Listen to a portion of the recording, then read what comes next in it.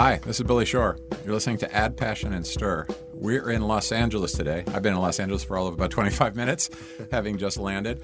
But I'm with two folks who are from here and really excited to have this conversation. One is Curtis Stone, amazing chef and very active with Share Our Strength over the years, and has two restaurants here, Maud and Gwen. Mm-hmm. Curtis, we're thrilled to have you. Thanks so much. Nice to see you, Billy. Thanks. And Miles Cooley, we've just met, but I've heard so many amazing things about you, Miles. Such an inspiring story, both your personal story and some of the challenges you dealt with, but also what you're doing now, particularly for foster kids in this state and probably having a ripple effect much larger across the country. Miles Cooley, thanks for being with us. I'm delighted. Great to meet you. So, I was with Curtis one other time. We did an event, Curtis, at J.C. Penney's headquarters in Plano, Texas. Right. For all of their employees. I guess that's their headquarters. And gosh, there must have been, 500 women in the audience. And Curtis and I each spoke, and Curtis was really good, and I was kind of just okay. But the reason I know that, although I think there's a lot of reasons that go into this, afterwards, about 490 women lined up to say hi to Curtis, and about 4 men stopped and said hi to me. A dashing man who can cook. What more do you want? Yeah, there's nothing better than that. With an Australian accent, no less. A charming Australian accent. Yeah, I'm actually from Detroit. I just put the accent on. So, you do so many of these, you probably don't even remember, but that was a fun day. Yeah. Really anyhow, thanks for being here. One of the things that our listeners love to hear about is just kind of how people got to where they are. And we found that most people have paths that zigzag a lot more than at least young people anticipate. Some of the young people think you kind of go in a straight line to your career. So I'd like to just start by hearing a little bit from each of you. And I know you've told your stories many times, but a little bit about, Curtis, how did you get to be the chef that you are today? I mean, look, goodness, I love to cook. It's probably even before that, I love to eat. I've always just had this real passion for food, and from when I was a young kid, enjoyed being in the kitchen or watching someone in the kitchen, and it sort of started there, I guess. I did an apprenticeship in Australia and moved to London when I was 21 from Oz, and got to work for a guy named Marco Pierre White, who was at the time probably one of the best chefs in the world. He was one of the best chefs in the world. He was the youngest guy in the world to win 3 Michelin stars, and it was my dream to go and cook for someone like that. And I got to London as a broke cook, and literally worked my way up his company. And I think if you really love what you do, I always bring it back to like a grilled cheese sandwich example. I could never make a grilled cheese sandwich that wasn't perfect. The cheese would have to be melted. The outside would have to be crispy. It would have to have the right amount of butter. And it's not because I've been trained in making grilled cheese sandwiches. To me, that's just the right way to eat it. So, it's sort of the right way to make it. And I think if you really love what you do, then you stick at it, And I guess I sort of, in many ways, worked my way up through a company like Marco's, and I ended up the head chef of his Michelin-starred restaurant there in London. And around what year was that? I'm so bad with years. It was probably 15 years ago. So what's that, 2012? Okay, so... Yeah, 2002. 2002. Sorry, 2002. So chefs were kind of on their way to, actually well on their way to becoming celebrities in their own right. And I was curious, because you often get labeled with the moniker of celebrity chef in addition to just being a great chef. Did celebrity play a factor in that early on? Is that something you thought about, or you just love to cook because of your mom or your grandmom? Or Yeah, I mean, I started my career in 97, actually. So back then, it was probably the uncoolest thing you could do to decide to be a chef. Really? We used to wear those big silly hats and a neckerchief, and we dressed very differently, and it was back before the days of the Food Network and celebrity chefs at large. And it's funny how the industry's really changed, and I've had an interesting perspective on that, because as a chef in a restaurant, in some ways you wish there wasn't this spotlight on our industry, because people wouldn't be attracted to it for the wrong reasons, like I want to become famous or I want to be on a reality show, but the flip side of that, of course, is there has been a spotlight shined on our industry, and before we had a declining number of apprentices coming through our system, and I feel like the industry was at a real risk of becoming totally de-skilled. Where you sort of look to a meat packer to portion your meat for you instead of it happening in a kitchen, and as that skill starts to leave the kitchen, it's very hard to bring it back, I think. So it's been an interesting thing that's happened to the industry, how it sort of somehow became a part of the entertainment business for certain elements, and it's been an interesting journey for sure. We're certainly eating better, thank God. Yes, we are. Yeah. Now, Miles, you in ways different than Curtis, but similar, are known for a lot of things as well, not just one thing. You're a lawyer with a very successful entertainment practice, but you've also been an advocate for empowering foster kids in the state. And I've been thinking about you a lot, having read a lot about you, and just had an experience in Boston. And in fact, we had on this podcast two young Harvard students who created the first student-run shelter for homeless youth. And one of the things that they told us, and so mostly Harvard students in Boston and Cambridge who manage this shelter, but one of the things they talked about was such a high percentage of the young people that they serve had aged out of the foster system. And it was really shocking to think that in the city of Boston, I don't know what it's like in L.A., but in the city of Boston, before they created this shelter called the Y-to-Y shelter, there were only 12 beds for homeless youth in the city of Boston. And young people have different needs. They sometimes don't feel as comfortable in an adult shelter. So the advocacy that you're doing seems to me to be so important at this time and so powerful. Can you talk a little bit about, I think you, first of all, had personal experience with, being a foster child in terms of just your own growing up, but then how did you decide to use your skills to literally share your strength to become such a champion for empowering foster youth? Well, Billy, it's having come from a foster care experience early on in my life, and fundamentally seeing what happens, and from personal experience about what happens when you don't have support and advocacy. When I finally, after I had some really important people in my life take an interest in me and sort of give me that advocacy and give me that platform, once I finally was in a position where I could think outside myself and, had the wherewithal, it was a foregone conclusion that I was going to be absolutely invested and involved in trying to help kids who'd come up like I did. So it's never really been a question. It's been about how much time do I have. Like you said, I'm a lawyer, so we bill by the hour, and sometimes it's difficult to make time. But if I don't have time, I certainly have resources. I can donate to organizations, and I've been lucky to be a part of several really great organizations here in LA and up in the Bay Area that are focused on really giving foster kids a voice, sometimes speaking on their behalf when they can't speak for themselves. So, the direct answer to the question is it was always something I was going to do once I got into a position. Probably even when I was a kid, I knew, if I could even take a step back, fundamentally I knew that I wanted to be a lawyer and be involved in a justice system, and I use that word kind of writ large, to help kids. And your mom died when you were at a very young age? She did. She did. I found her dead at age 5. At age 5. Yeah. And so you became parentless at that point? I did. I didn't know my father till I was 20, and the asterisks and the good news is I've known him since I was 20, and I'm 47 now. We've had a really wonderful relationship since then. But yeah, when my mom died, I was fairly cast to the wolves. And even before then, one of the really sort of weird things is, in a strange way, getting put in the foster care system was probably a better, who knows what would have happened to me if that hadn't happened, because... Was this in Sacramento? It was in Sacramento. That's where you were born and raised? Where I grew up. Yeah. Okay. There was a lot of neglect. So my mom, my mother, before, from the time I was born to the time she passed away, was jumping on the back of motorcycles in the drugged out 70s and taken off for a year at a time.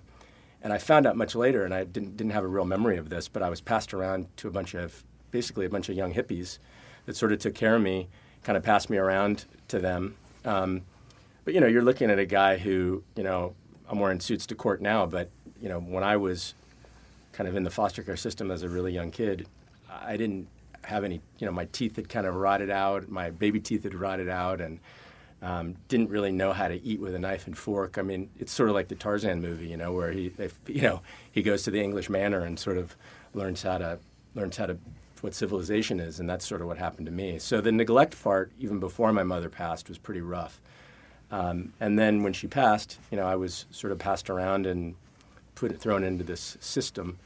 And the great part of my story, and it's why I think an advocate can make such a difference and why I think it's so important, is a school psychologist. It was her first job out of Stanford at a public school, took an interest in me. Her name was Leslie Cooley, and she's the woman I call mom now. She adopted me when I was 18, but she kept track of me my whole life, from the time I was 7. And wanted me to live with her at various phases and times. And I was always a little gun shy of that because she was sort of the person who was looking out for me. Even when I was in foster care, I was afraid if I moved in with her and I blew it with her, I wouldn't have anybody else. But when I got into high school and I wanted to, go out and date girls and stuff, I wanted to have a platform that started looking a lot more appealing, where I was willing to take that risk. And I'm so glad I did. And she adopted me, like I said, when I was 18, and then within a year, I was at Berkeley, and the rest is history. So it's really unbelievable, isn't it? When you think about that mentoring role that people play in your life, I mean, it's just that one decision that someone makes to say, I'll give a damn about this person, and I'll actually go out on a bit of a limb. Did you have somebody like that? Well, my wife's mum was she was a street kid. She was an orphan of the Korean War, and she literally had a 2-year-old brother with her. She was 5 or 6 at the time, and she walked from north to south in Korea and spent 4 or 5 years on the streets, and got adopted into an American family because she found an orphanage that took her in, and she became a member of this orphans choir. And it's crazy. Like, I look at, if it wasn't for that family that decided to adopt her, this little girl from Korea, my wife wouldn't exist, and yes. I wouldn't have met her, and my kids wouldn't exist. And it's interesting how that knock-on effect can happen. Now she's a big advocate for adopting. She works with Adopt Together, and she's thrown this big ball tomorrow night actually with those guys, and it's made me very passionate about it. And it's I think that's what's so important, isn't it? You can you learn from somebody else's good doing, and you follow in their footsteps and try and do something good for the world yourself. And just the last part, that's an amazing story. I want to meet her. Boy. Yeah. The part about being able to give back, or being able to being interested in foster care as an issue, and foster kids who went through what I did. What inspires me now isn't so much my own story, but it's the people I'm working with now who are in the fight. I'm on the board of the John Burton Foundation, and I'm sure you've heard of John or know John. And they're doing amazing things with Amy Lumley, and on a policy level, but from a policy level to giving kids backpacks, and helping individual kids with their individual needs. I was going to ask, what are the range of issues that the John Burton Foundation focuses on? I honestly didn't know John back in the day. Yeah, they're and he is something else, isn't he? I think he's 81 and he's still going strong. Really, there isn't an issue that touches foster care that they're not involved in. John was making phone calls to the governor when we were trying to get this funding, all the way to they're opening up a facility in his honor now. I think it might be tomorrow night. They're dedicating it to him, a foster care facility. So it's the kids at Harvard you're talking about. It's Zaid Gale. I was on the board of a Peace for Kids, which is this great organization in Watts that is really powerful in terms of their pedagogy and philosophy about empowering foster kids. And food is a big part of what they do. They have a mobile truck. Do you know those guys? I know who they are. Yeah, I don't know them personally. You got to meet them. Zaid I bow down to Zaid, but so it's people, like you said, that keep me motivated and engaged, and it takes a village to really fight the fight. Well, when you talk about the food component of it, the thing that struck me at this Y2Y shelter was the open space is built around a large kitchen. And for these young people who have been kind of scraping along on, whatever they could find in lots of different types of circumstances, to have 3 meals a day that are really good meals. It's a first-rate kitchen. And, of course, they're thinking now, can they do some job training in the culinary industry, or can they start to bring some people like you, Curtis, in that could teach some of these young people some culinary skills? So food is really central to it. It's so important. I mean, I've been working with Chrysalis this year, which is a local organisation here in LA, and they try and give people, is that a like workforce development job training organization? Yeah. Yes. Yeah. So it doesn't matter who you are, you can walk through their doors, and if you're straight out of prison or if you're homeless or whatever it is, and they try and get people back into the workforce. And what kind of work are you doing with them? Well, we employed our first Chrysalis employee 4 years ago. At your restaurant? At the restaurant, yeah. Wow. It's a dishwasher, a guy named Daryl. He's still with us. He's now supervisor, looks after 15 employees of his own. Amen, brother. That's great. We've had 30 employees from Chrysalis come through our doors in the restaurants over the last 4 years. And you get to meet these guys, and you feel like at the beginning you're like, all right, I'll do something good, I'll do something for someone else. But in actual fact, you learn so much along the way. You're the one that becomes richer from, that's been my experience with any time I've ever decided to do something good. I end up, something good happens to me, and that sort of training through food is, for all intents and purposes, our business is a pretty scrappy industry still. We wash pots all night, and we clean grills, and we cook on stoves. It's hot, and it's a tough business, and it's appealing, and I love it. It's been my life.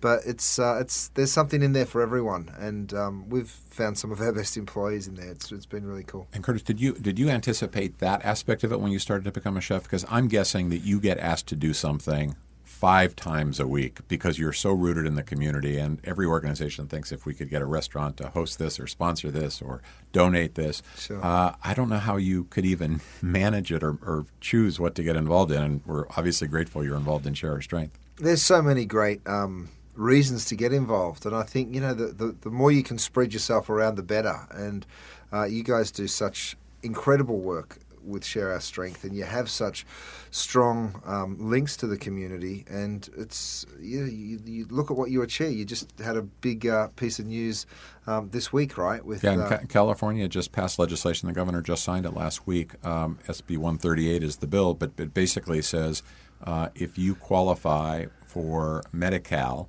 for the the medical insurance, that's kind of the equivalent to Medicaid nationally, then you're automatically enrolled in the school meals program. So to eliminate, to have a kind of a one-stop certification, eliminate all the bureaucracy and paperwork, the estimates are that it will sweep 650,000 California children that are eligible and need school lunch and school breakfast into these programs. So big legislative victory. It's massive. And I want to just say something about that, because I remember when I talked about the neglect at the outset, I remember in sort of kindergarten, preschool, those were the only meals I could count on, the school lunches. I remember cherishing the little boxed milk.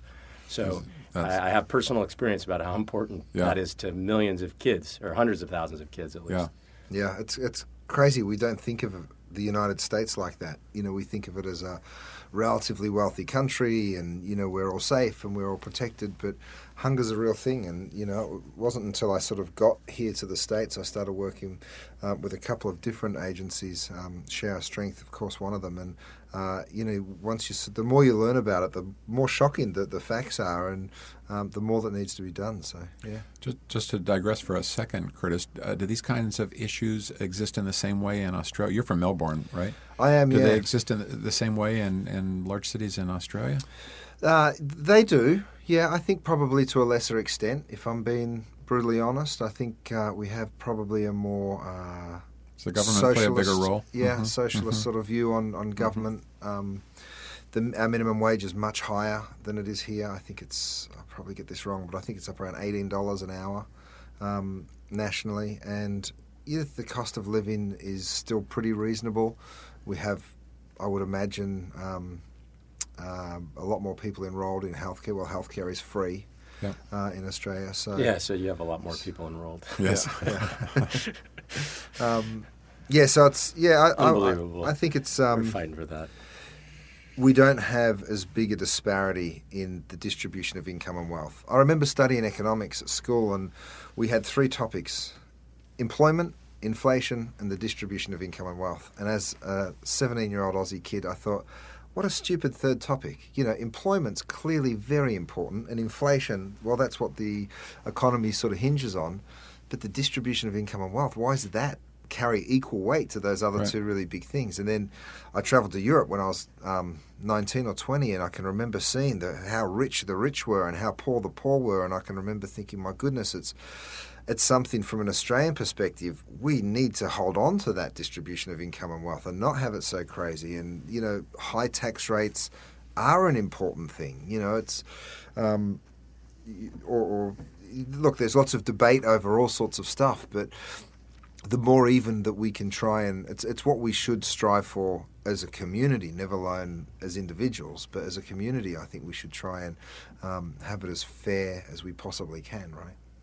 Well, Miles, you see probably in your world these disparities, and sometimes probably almost on a daily basis. Tell us a little bit about your law practice, because I know that you represent some, very significant folks in the entertainment industry. Sure. And so, there's obviously a lifestyle there, but at the same time, you're so dedicated to working with these foster kids who live in a completely different situation. How do you navigate that? But start by telling us a little bit about your work as a lawyer. Sure. Yeah, the law's been pretty good to me in terms of the kinds of clients I have, and I've had the opportunity to work for a lot of pretty high net worth people who also who got that wealth by being talented entertainers of some form or other, and so a large part of my practice is servicing world famous kind of celebrities, stars.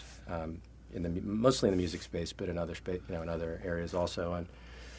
And the good news is that I work hard. I helped set up the Rihanna's foundation, for example, and she just got an award from Harvard for her foundational work. So I feel good about that. And what's her foundation focused on mostly? It's the Clara Lionel Foundation, named after her grandmother, and she her first big project was to get a bunch of oncology machines in the Barbados Hospital. And it was a wonderful deal to do and a great thing that they did. And now it's involved in still in doing that, but also focused on kids and, at-risk kids around the world. So you're able to use your legal skills not just to deal with some of their, business legal issues, but to actually help with structure their philanthropy, exactly, so to speak, which, and again, based on your own personal experience, that must be both motivating for you, and they must trust you implicitly that you're going to think about the best way to structure that. Exactly. And I was in the Peace Corps between undergraduate school and law school, and so I have a huge space in my heart for development work. Where did you serve? And I was in Ecuador. Oh, in Ecuador. I was in the northwest coast. It was an Afro-Ecuadorian province, so it was just a super amazing cultural experience. But it's kind of comes full circle when shall remain unnamed L.A. Charger I'm helping him with his foundation. One of the things he wants to do is he wants to do some work in Haiti, become an NGO in Haiti. And so it's fun because I get to bring some of that old Peace Corps volunteer stuff, dust that off and put it to use, but also do it in the form, of the legal practice. So, really it's about, with respect to income inequality and, I think people are people fundamentally, and, trying to get people that you're working with to see that they can make a big impact, as a part of what I do, I think, and I feel like I couldn't live with myself, frankly, if I just lived in kind of a hermetically sealed luxury bubble of kind of LA entertainment or whatever it is and didn't do stuff to give back. So there's never been a question that's got to be part of what, And luckily I think a lot of people in this town are conscious and really want to, they want to do, here in Curtis it's terrific. I certainly want to start supporting your restaurants because it sounds like you're busy doing all kinds of other great things even outside of your business.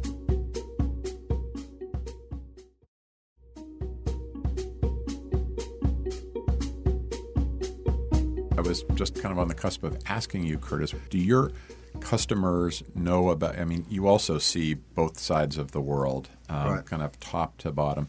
And do your customers know what you do? Is it important to you that they know what you do? Probably for them, the most important thing is I'm going to get a great meal here. I've heard this guy can really cook, and I want to try to get into, Maud or Gwen and experience that. But not all of them probably know as much about your civic engagement, your community work as we do. And so, is that something you want them to know, or do you just, what do you want them to take away from the experience? Yeah, it's something we've been doing for some years, and this last year we've been talking a little bit more about it because I've sort of had such a strong experience, and some really amazing things have come out of that work too. What we've found is all of the guys that we've had from Chrysalis. And of course it's scary when you first begin that process. You ask yourself, do I want to employ someone that has a criminal record? Am I endangering my staff? Is that is it okay? Is it not okay? I've been programmed to think that you need to run background checks on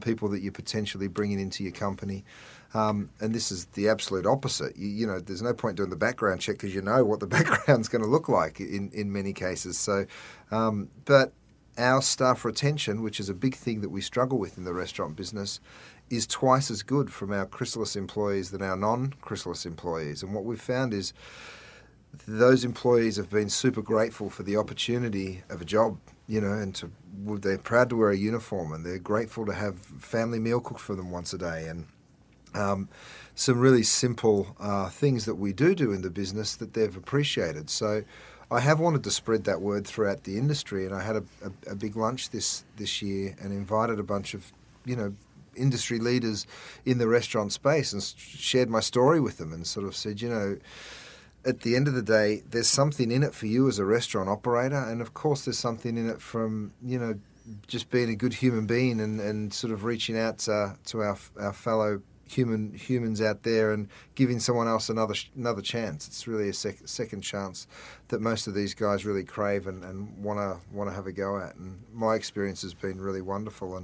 And since we had that lunch, there's probably 7 or 8 of the people that came to the lunch that have gone on to go on their journey with starting employment with those guys. And I know that'll keep snowballing because of the experience that we've had. So. Now, Miles, in your work, your firm is called Kelly Dry, is that right? Yeah, that's correct. Pronounced right, Kelly right. Dry. Mm-hmm. And so you do a significant amount of pro bono work as well. I imagine somebody like you has pushed the firm as far as you can to do as much of it as you can, but are there ways that's good for the firm as well? Are you kidding? I mean, just as an example, I'm on the national board of an organization called the Lawyers Committee for Civil Rights, and we do lots of work for them.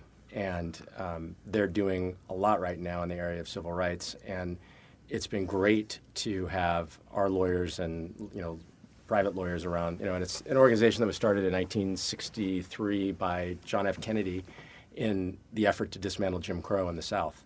And he said, hey, the Civil Rights Division of the Justice Department can do a lot, but where are the private lawyers? And he convened everybody to the White House, and the leaders of all the private firms, and said, you guys need to get to work and do pro bono work to help us with this effort. So the Lawyers Committee has been around a long time. It's a great organization, and we've been very active since last November, or since January, doing things to protect the civil rights of Americans, and it's just been a fantastic thing to see pleadings go out that have our logo on it because we're involved in the fight. So absolutely. And probably attracts talent to your firm. No, it attracts talent. I'm sure you've inspired a lot of all young... the best, we're standing shoulder to shoulder with the best lawyers and clients. Clients really like to, I've since 2004, I've run election protection here in Southern California, which is basically, there's a bunch of organizations that are involved in putting it on, but basically it's a call-in center, a hotline on Election Day, before, during, and after Election Day, to help people get to the polls and help people sort of, report any issues. If you see any fraud or abuse or anything like that, you can call. You can call. And it's called election protection. Election protection, yeah. And so since 2004, I've been involved in sort of one of the leaders of doing it here in Southern California.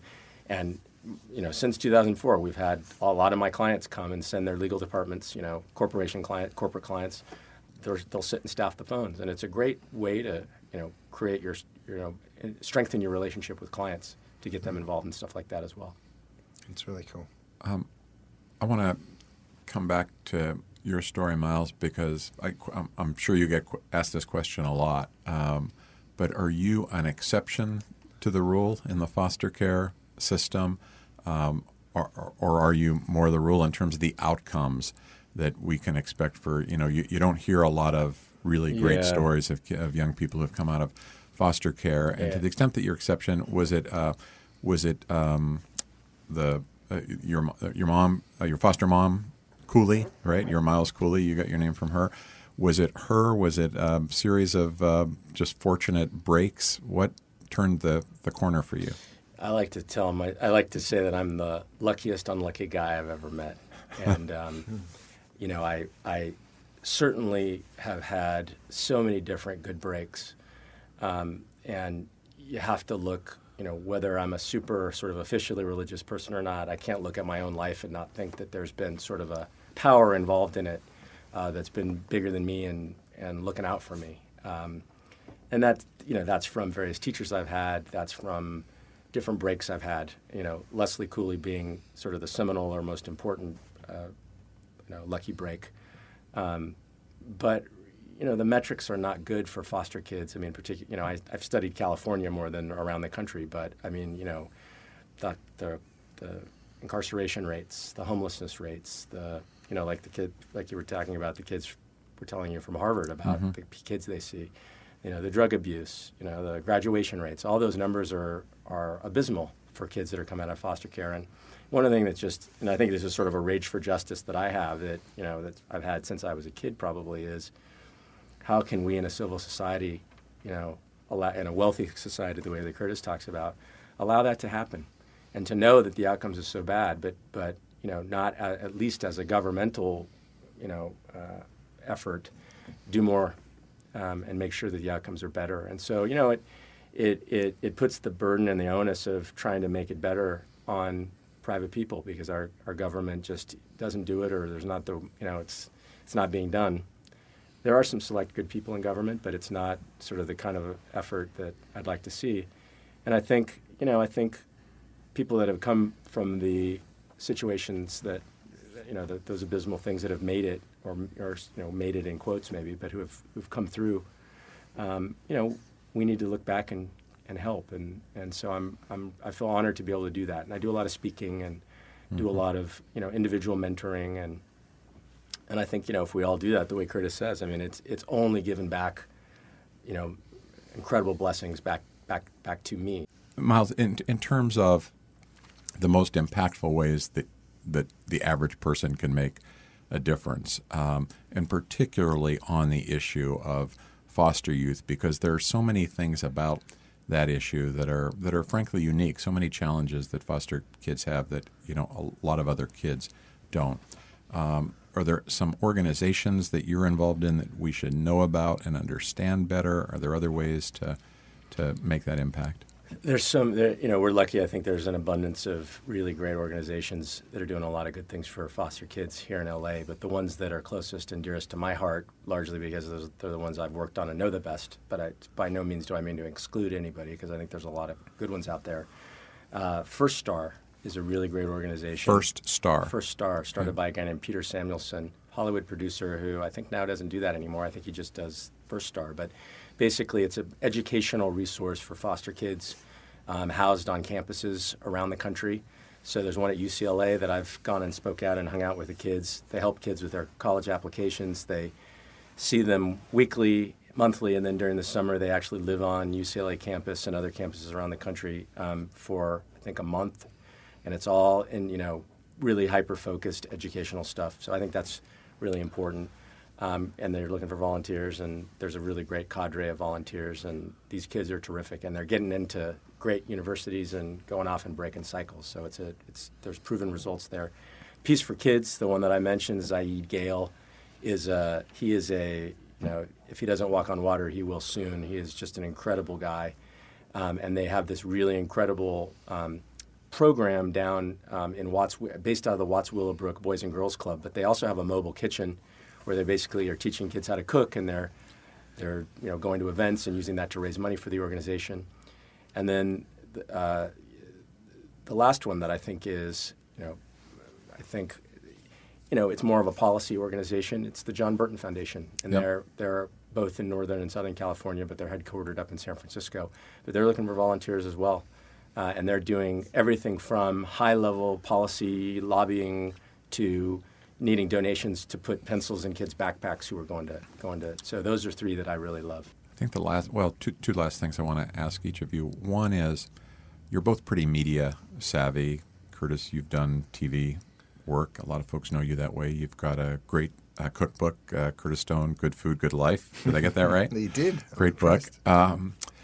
And of course, Miles, you're in the entertainment business in a way through your legal work. Are there ways that we should be thinking, for those of us who are passionate about outcomes for kids, whether it's hunger, homelessness, foster youth, job training, are there ways that we could be mobilizing and leveraging the entertainment in the media world? One of the things that kind of obsesses me, actually, after doing this work for 33 years, is there's still a lot of people that, we talk to them about how many foster youth there are in the state, they'd be shocked. A lot of people would be shocked. You talk about how many hungry kids there are in our public schools. People are shocked. When they hear it, they want to do something about it, right? That's the doorway that they've got to get through. But not enough people know it, and so we need the media to help us. Any thoughts on creative ways that we can use the media?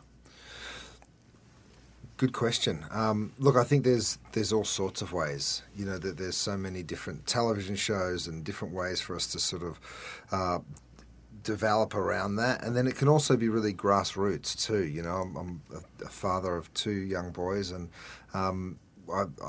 my oldest son Hudson's just started at a school, and every Friday they encourage the families to drop off cans of food for the local food bank. And I know not every school does that, but you know what? If you're a parent at a school, you can go and have a conversation with the principal and say, hey, listen, I've got an idea. Not only yes, of course, it gives donations to the local food bank, and all food banks, I'm sure, will open their arms widely when someone says we can deliver you some food. But it starts really young in the minds of young kids that, thoughtfulness and, a broader attitude of there's something bigger than me out there, and sometimes other people might need your help.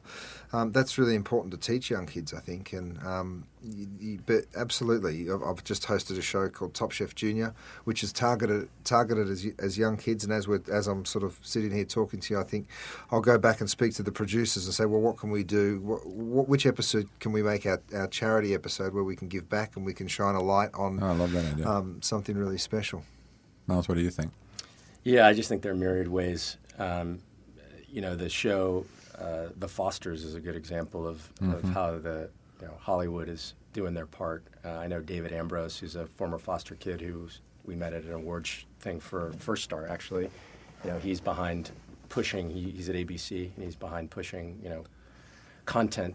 But I think the digital age too, the ability to use digital platforms to reach people, to educate people.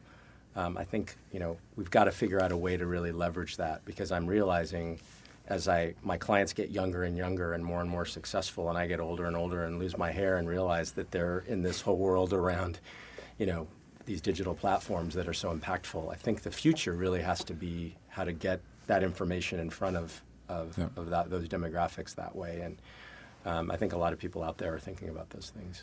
So, Curtis, maybe we give Miles a pass on the bike ride if he agrees to do our legal work structuring our media platform for some of these issues. I love Can we it. take that deal? Although I think I might do the bike ride too. You might be the more fit of all three of us here. I like the bike ride.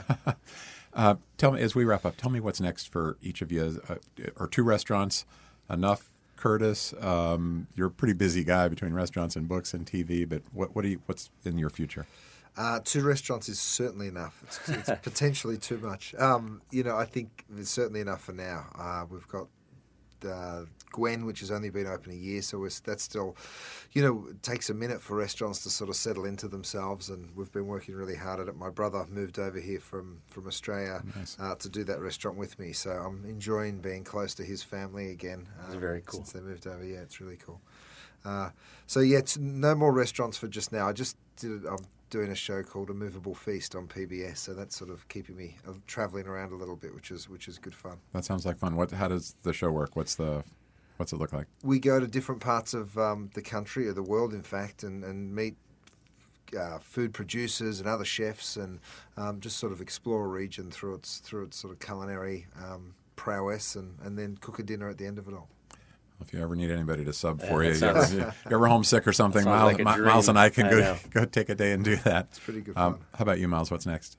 I've got a 2-year-old, Enzo, and his mom and I are super busy with him and chasing him around and That'll do really it. enjoying that. And so that's, the law practice will be there, and I'm working hard at that, and the charitable work is there. But my main focus is my little guy. And where it should be, right? If all our kids turn out well, some of these problems will address themselves. Last thing, tell us the websites that we should pay attention to. Both for is it chrysalis.org? Is that a good one? It sure is. Really amazing. They literally change people's lives through jobs, and we've had such a wonderful experience with them as a company, and helping them hopefully grow. And every dollar they receive is amazing, and every employer that's prepared to give one of their clients a job is even better. So Good. check And them out. Miles Cooley, what's the best website for the organizations that you're on the board with? FirstStar.org, peaceforkids.org, and that has its peace for the numeral kids. Okay. And John Burton Advocates for Youth.org. So, Excellent. Well, thank you both for what you're doing. And what I love about this conversation is it comes from such an authentic place for both of you, as you talked about earlier, having some personal experience, whether it was your own or somebody in the family, that gave you a sense of like, I should be, investing in others the way they invested in me. I'm sure that has a lot to do with the incredible success that you've both enjoyed. So, Miles Cooley, here in Los Angeles, thank you for being with us. So great to be here, and keep up the wonderful work with Well, Shara Strength. It's such a terrific organization. And Curtis Stone, here in Los Angeles, the restaurants Gwen, Maud, thank you for being part of Share Our Strength all these years, and it's just really a treat to have you here. No, my pleasure. It's a privilege to be a part of it, so thank you. Get closer to the problems that you care about. There's a famous photographer named Robert Capa who once said, if your pictures are not good enough, you're not close enough. Well, in the social change space, getting close, bearing witness, going into the community, working with people directly, getting an understanding of what they need, that's often the precursor to really powerful, transformational change. Don't just post, don't just preach, get your hands dirty and get involved. Add Passion and Stir is distributed by District Productive. Our senior producer is Carrie Thompson. Our executive producer is Peter Ogburn. Add Passion and Stir is the creation of Billy Shore, Debbie Shore, and Paul Woody Woodhull. I'm Billy Shore. You're listening to Add Passion and Stir from Share Our Strength.